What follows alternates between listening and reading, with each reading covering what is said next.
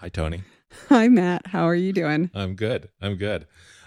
So this is do we know what we're going to call this thing? Maybe we start with on trails of learning or something like that. Ooh, that's good. Yeah. Welcome to our brand new podcast with Matt Williams Tony Loicano. and I'm an evangelist for a software company here in Boston, Massachusetts. And I am an architect for a multi office firm focused on learning spaces. And how do we know each other? So we met about 5 years ago. We are eHarmony success stories. We've been Yes. married 4 years now. We have the bag to prove it. They gave us a little canvas bag as a reward for getting married after meeting on eHarmony. And we are a success story because both of our families had completely given up on Totally us given up. ever finding a partner that could put up with our journey, our love of two things: one, walking, and two, our endless curiosity. Yep. My sister thought I was a lost cause, and somehow I found this amazing woman who would like to go on walks with me. Because everybody writes in their personal profile that they want somebody who likes long walks on the beach, but nobody really wants that except for the two of us. So our great joy has been long walks, and it all started with our very first date where we walked about 5 miles in 25 inches of snow starting on Yes. Boston Common. Yes, that was awesome. And the other part that's interesting about we're starting a conversation, sharing with you a conversation about books that we found have sparked our kind of mutual interest. Yeah. And I always love starting with the story that Matt was sure he had nothing to say for more than 30 minutes to any human being. Yep. And now Matt and I will often get into conversations about books or articles that we're reading or things we've seen on the internet recently for far more than 30 minutes. Oh, And yeah. often before we get out of bed in the morning. Yep. Yes. Yeah, I was very, very, very concerned when the idea of starting to date came, when I started, when I found Tony, I was very worried that I'd be able to have more than 30 minutes of content. And somehow my parents always were able to talk for long periods of time, but that's not something I am capable of. And yet that is no longer the problem. Not that there's any problem, but So Matt and I love journeys of exploration and learning together, and we particularly love journeys on foot. So when we were walking through the library, Central Public Library in Boston on Boylston Street, we were walking in the new book section. By the way, if you haven't been to the new library so renovation, beautiful. to take a look at it. We came across this amazing book called On Trails and Exploration by Robert Moore. And I believe the publication date is 2016. And I'm just going to start with... Do you know why you think why? I mean, we think I might have picked it up, or did you pick it up? I'm not sure. I mean, the thing is, I believe you picked it up and then put it back, and you got it, never read it. Yeah. And then I picked it up and I actually read it. And then I suggested to you that you would actually really enjoy Yeah. reading it. Okay. Yeah, I mean, you mentioned that we checked it out before.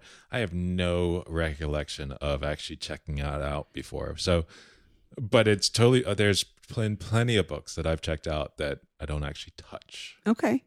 Well, to me, I'll just say I love that we found this book with the new book selection. Yes. And it kind of sparked both of our interests. Mhm. I'm pretty sure you picked it up. Okay. And then good with I'm that. pretty sure that, as often happens, you pick up something and then I'm intrigued by what you picked up. Yes. And I want it Yes. because I want everything that's yours. Yes. What's mine is yours. What's yours is yours. Something like that. More or less. Yeah. Especially when it comes to books and those sorts of things. And my t-shirts. And your t-shirts. So, yeah. So let me just read you the introduction to this book. In 2009, while through hiking the Appalachian Trail, Robert Moore began to wonder about the paths that lie beneath our feet. How do they form? Why do some improve over time while others fade? What makes us follow or strike off on our own? Over the course of the next 7 years, Moore traveled the globe exploring trails of all kinds, from the minuscule to the massive. He learned the tricks of the master trail builders, hunted down long-lost Cherokee trails, and traced the origins of our road networks and the internet. In each chapter, Moore interweaves his adventures with findings from science, history, philosophy, and nature writing, combining the nomadic joys of Peter Matheson with the eclectic wisdom of Lewis Hyde's The Gift. Throughout, Moore reveals how this single topic, the oft-overlooked trail, sheds new light on a wealth of age-old questions. How does order emerge out of chaos? How did animals first crawl forth from the seas and spread across continents? How has humanity's relationship with nature and technology shaped the world around us? And ultimately, how does each of us pick a path through life? With a breathtaking arc that spans from the dawn of animal life to the digital era, On Trails is a book that makes us see our world, our history, our species, and our ways of life new. Wow. Sounds like a great book. It actually was. Yeah. I've read maybe the first maybe the first 80, 90 pages. Really enjoyed it, but you've read the whole thing, right? I have read the whole thing. So what I loved about this book is it really starts with Robert's own adventure hiking the Appalachian Trail. And I love any book that's about somebody who hikes the Appalachian Trail. Mm-hmm. And I think it started with Bill Bryson. Oh, yeah. A Walk in the Woods. Mm. And when I was in high school, or just started university, we had a 1 week adventure to kind of get to know other freshmen. Right. And I got to spend 5 days on the Appalachian Trail in the Delaware Valley Water Gap. And so I had never thought of hiking before. I'd never really been on a long multi-day backpacking trip until early part of college. And it was on the Appalachian Trail. And it just kind of forever has sparked my interest. Yeah, my history with hiking and walking, I've definitely done it more.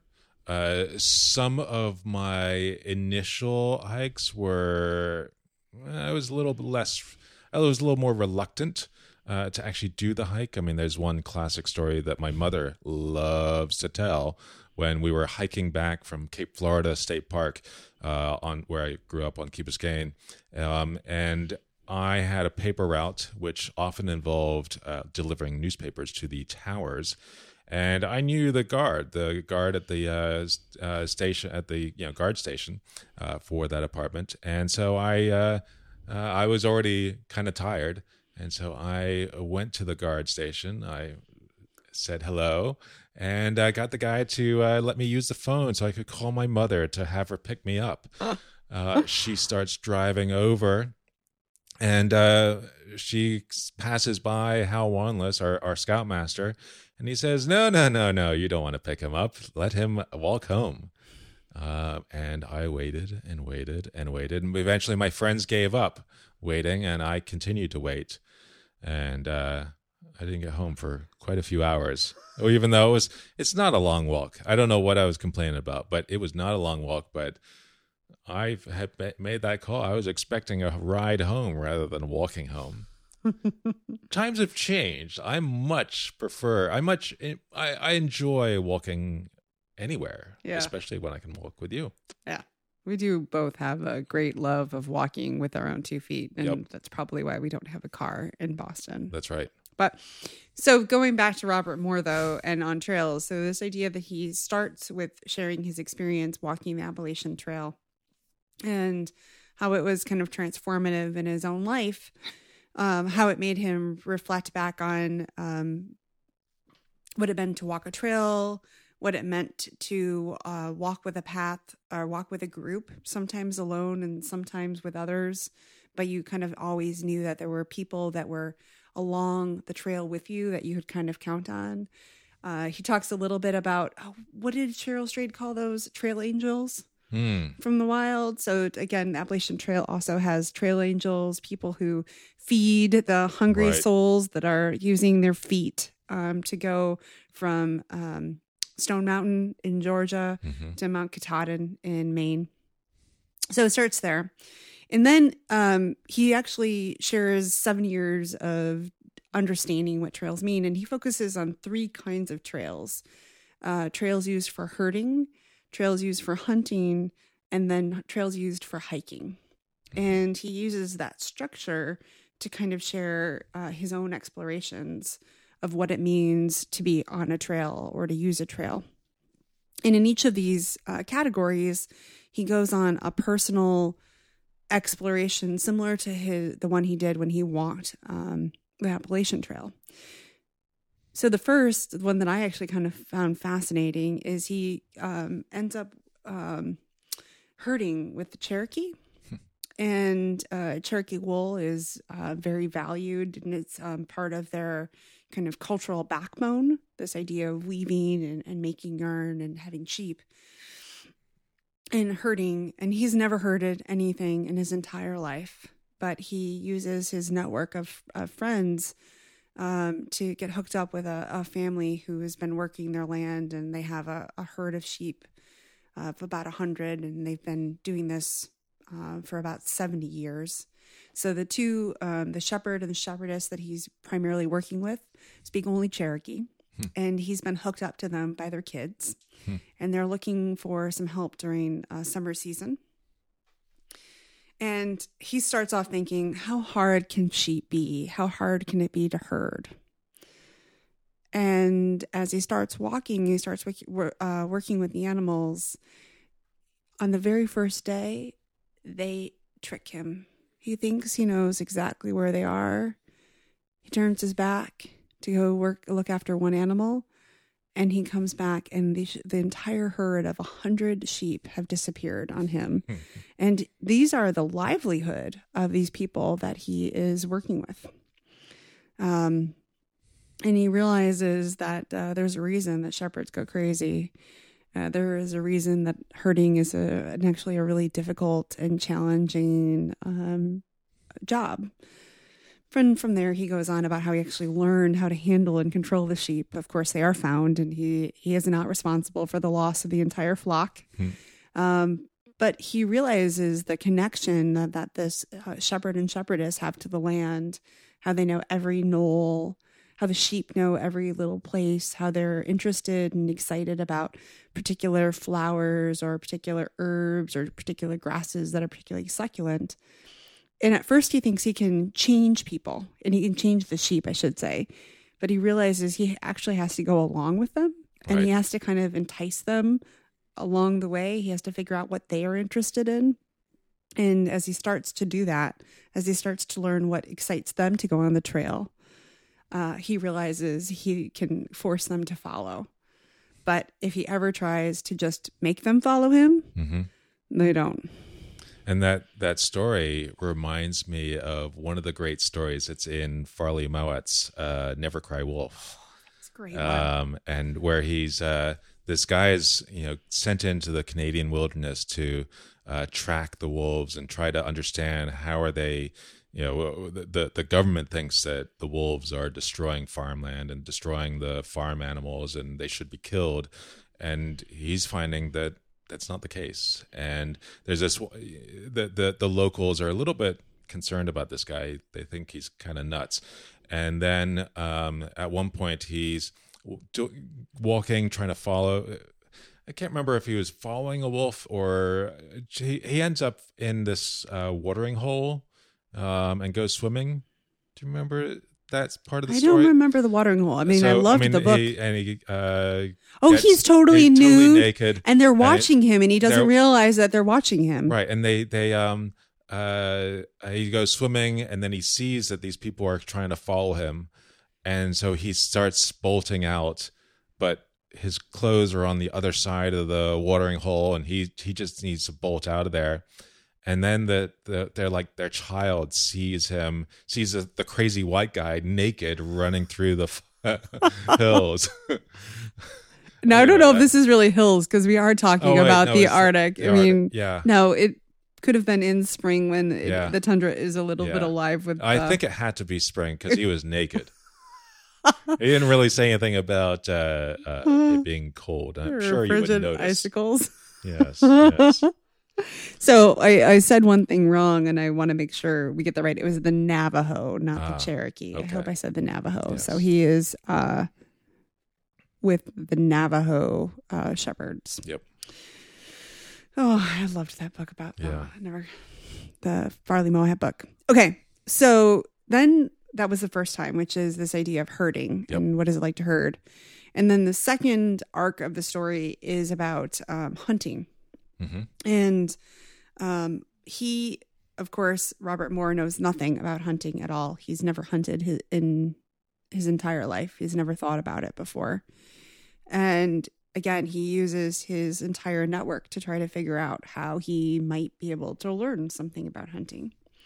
And he discovers this man who knows everything there is to know about 75 square miles in Georgia.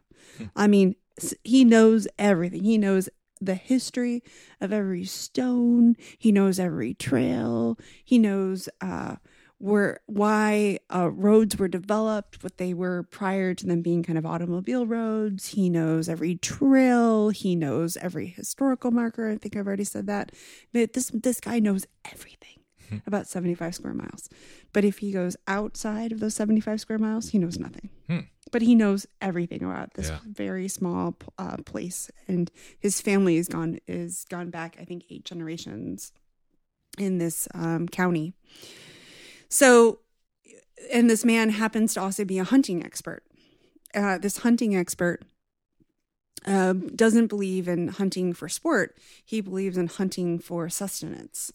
So he kills deer, 8 to 12 over the course of a year, that he uses for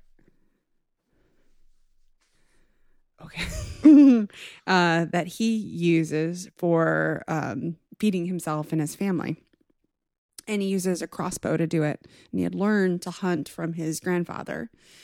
So Robert comes and spends about a month with this man and learns about deer hunting, learns about how frustrating deer hunting is. In fact, I don't think in 4 weeks he ever is able to hunt any deer. Or he's able to hunt, but he never, of course, kills any deer or isn't around when any deer are killed. But he learns about how you follow the trails of the animal. If you are trying to understand where they are, you want to understand the time of day that they're most active.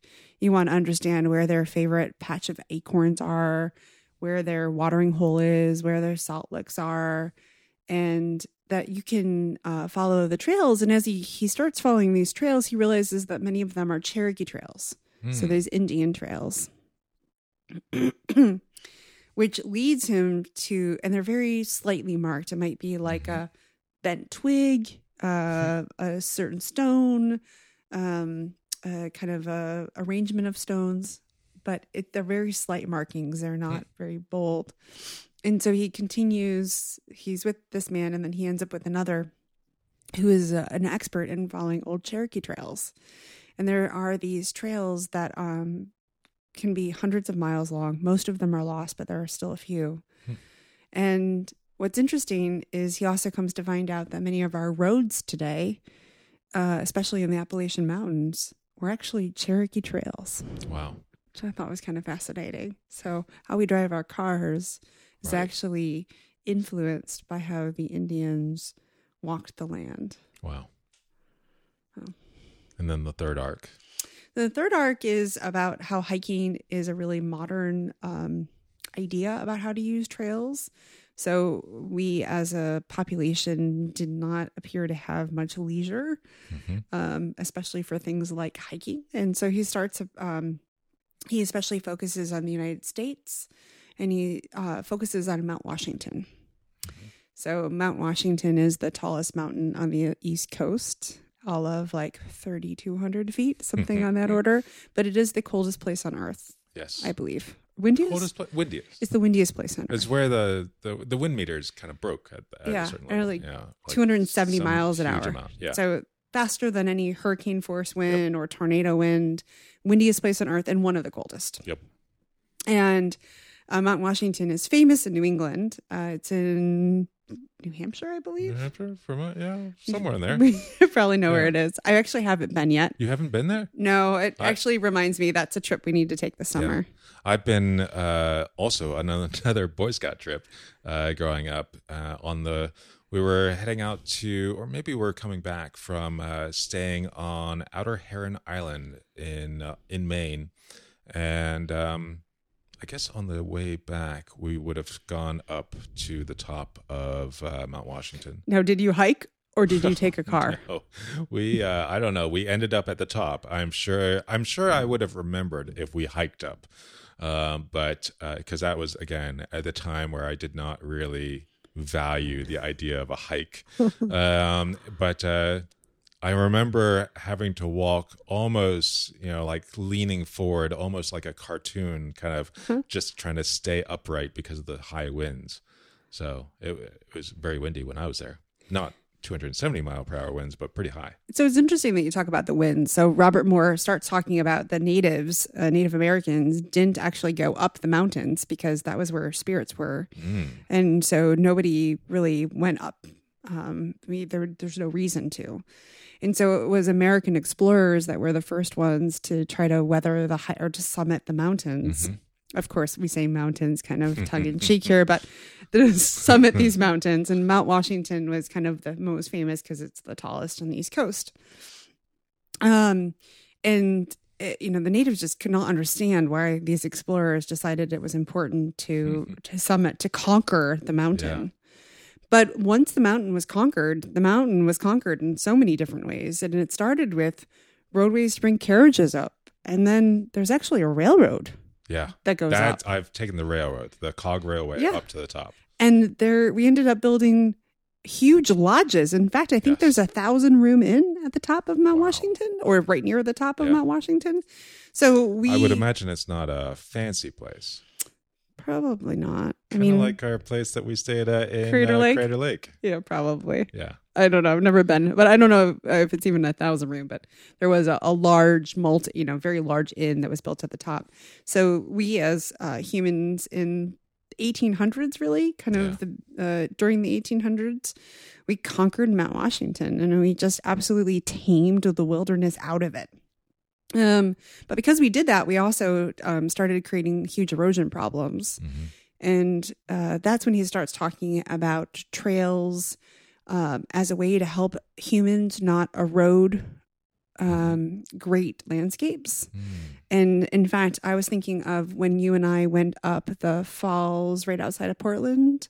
Oh, Multnomah Falls. And remember all the asphalt trails that were the switchbacks where they were trying to force us and all of the walkers to actually use the the walkers who were in their Sunday best as well. Exactly. So there's all these humans that are going to the falls. Well, I don't know. What do you think? 50% of them make them past the falls that are. Yeah, I mean, there's a very, very flat trail or walk path that you walk along, and that gets you to the kind of the base of the falls where most photos are taken. And then there's a steeper bit, and once you get past that flat part, probably about 60% of the people drop away, and then you start going up the switchbacks, and at the top of almost all the way to the top of the switchbacks, and maybe 60% of those who were left drop away. Yeah, and then there's a little bit more you have to go to get right to the top. And there's, 60% have already dropped away there. And then you go into the backwoods beyond the waterfall and to see 2 or 3 other beautiful waterfalls. Oh, yeah. And you pretty much have the place to yourself. We were all alone. We were alone, yeah. I think we saw like 2 people. Yeah, but that was over like a few hours. Yeah. It's kind of amazing. Gorgeous. So this idea of using trails was a way of directing humans and what is the appropriate path to follow. So that idea, but then humans were very inventive and we like to go the straightest path we possibly could. Yep. In fact, I do most of my work is in college and universities. And a lot of times our owners don't want to put sidewalks down at first. They actually want to see how students walk and they look for wear patterns. And then sidewalks actually appear where wear patterns are based on student traffic. And that's the classic story of the origin of Boston roads, as they come from where the cows walked, supposedly. Who knows if that's true? I don't know. And then ultimately, because he's on Mount Washington, he ties it back to the Appalachian Mountain Club. And what's interesting about the Appalachian Mountain Club and the birth of the Appalachian Trail is that at first the Appalachian Trail was just in North America. But what you might not know is there's actually an international Appalachian Mountain Trail now. And it actually crosses the Atlantic. And so they've figured out where geological intersections are, because the Appalachians are very, very old mountains, which is why they're very short compared to like the Himalayas, which are very tall because they're very new. Right. The Appalachians are very old mountains. And so they actually found where the plates were hitting and where there are continuations. And there's an international Appalachian Trail that you can now take that connects continents. And so there's portions of it in Scotland, for example. And I believe I know Scotland, but I think it goes on from there. I think it's over 1,000 miles on the European continent, in addition to I think it's 2,500 miles. Huh. And then there's also a maritime extension. So from Mount Katahdin, you can now go north into the maritime provinces. Wow. So that Mount Katahdin is no longer the actual end of the trail. Didn't know that, did you? I didn't know that. And so he kind of ends on these trails have the ability for us to connect globally by our own feet and by our kind of geological connections and history, similar to how we use the internet to connect to each other. Does it talk in the book about kind of the pilgrimage routes at all? No talk about the pilgrimage routes, but that's always a fascinating topic. I remember there's I used to live in Amsterdam, and there was a particular pilgrimage route that eventually became one of the central roads in Amsterdam called the Overtoom. And I believe that one connected to, went a little bit further into the center. And there was one church that had some sort of relic inside the church. Now the church is long since gone, replaced by an Albert Heijn grocery store. But that was, and there's so many roads like that in Amsterdam that were originally pilgrimage routes. And I was thinking about that movie. What was that movie that we saw with the pilgrimage route in Spain? Santiago de Compostela. Yeah. And it was there was a Martin Sheen. You didn't really watch it. I didn't really watch it. It's Martin Sheen. And I was also thinking about another, not a pilgrimage, but another book about a trail going across the country in that carriage, the Oregon Trail. Oregon Trail book. That is fabulous. I mean, I'm about halfway through that one. I don't know how far along you are. I'm about however long I could read on the at my sister's place. Oh, it's another great book, and that takes on a connection to this On Trails book that connects to the Oregon Trail book, which is paths that were developed by animals and buffalo. There were such large herds of buffalo, and the buffalo actually created paths all the way across the continent. And one of the greatest finds is that the buffalo had found the pass over the Rockies. That is the lowest slope the whole way. It's like a gradual incline. It's called the Cumberland Gap. That is actually how we crossed on the Trans-Pacific Railway. And we found that from the buffalo. We had used wagons. Wait, Cumberland Gap is on the East Coast. Well, there's one on the East Coast. Oh, sorry. Cumberland Gap is on the East Coast. And then there's another gap on... Okay. Well, it's both, but that's how we crossed over. Yeah. And we had to figure out as humans how to get over these mountains, which we weren't really... There's I think there's another Cumberland Gap. Okay. All right, let's go for that. Okay. Well, I'm not really sure, but the idea that the buffalo helped create paths across the continent, and then we used those in the Oregon Trail, which the Oregon Trail is at times, tens of miles at least wide, if not hundreds of miles wide. It's still there. Yep. Much of it is actually roadway. Yep. But it was a whole landscape that you passed through.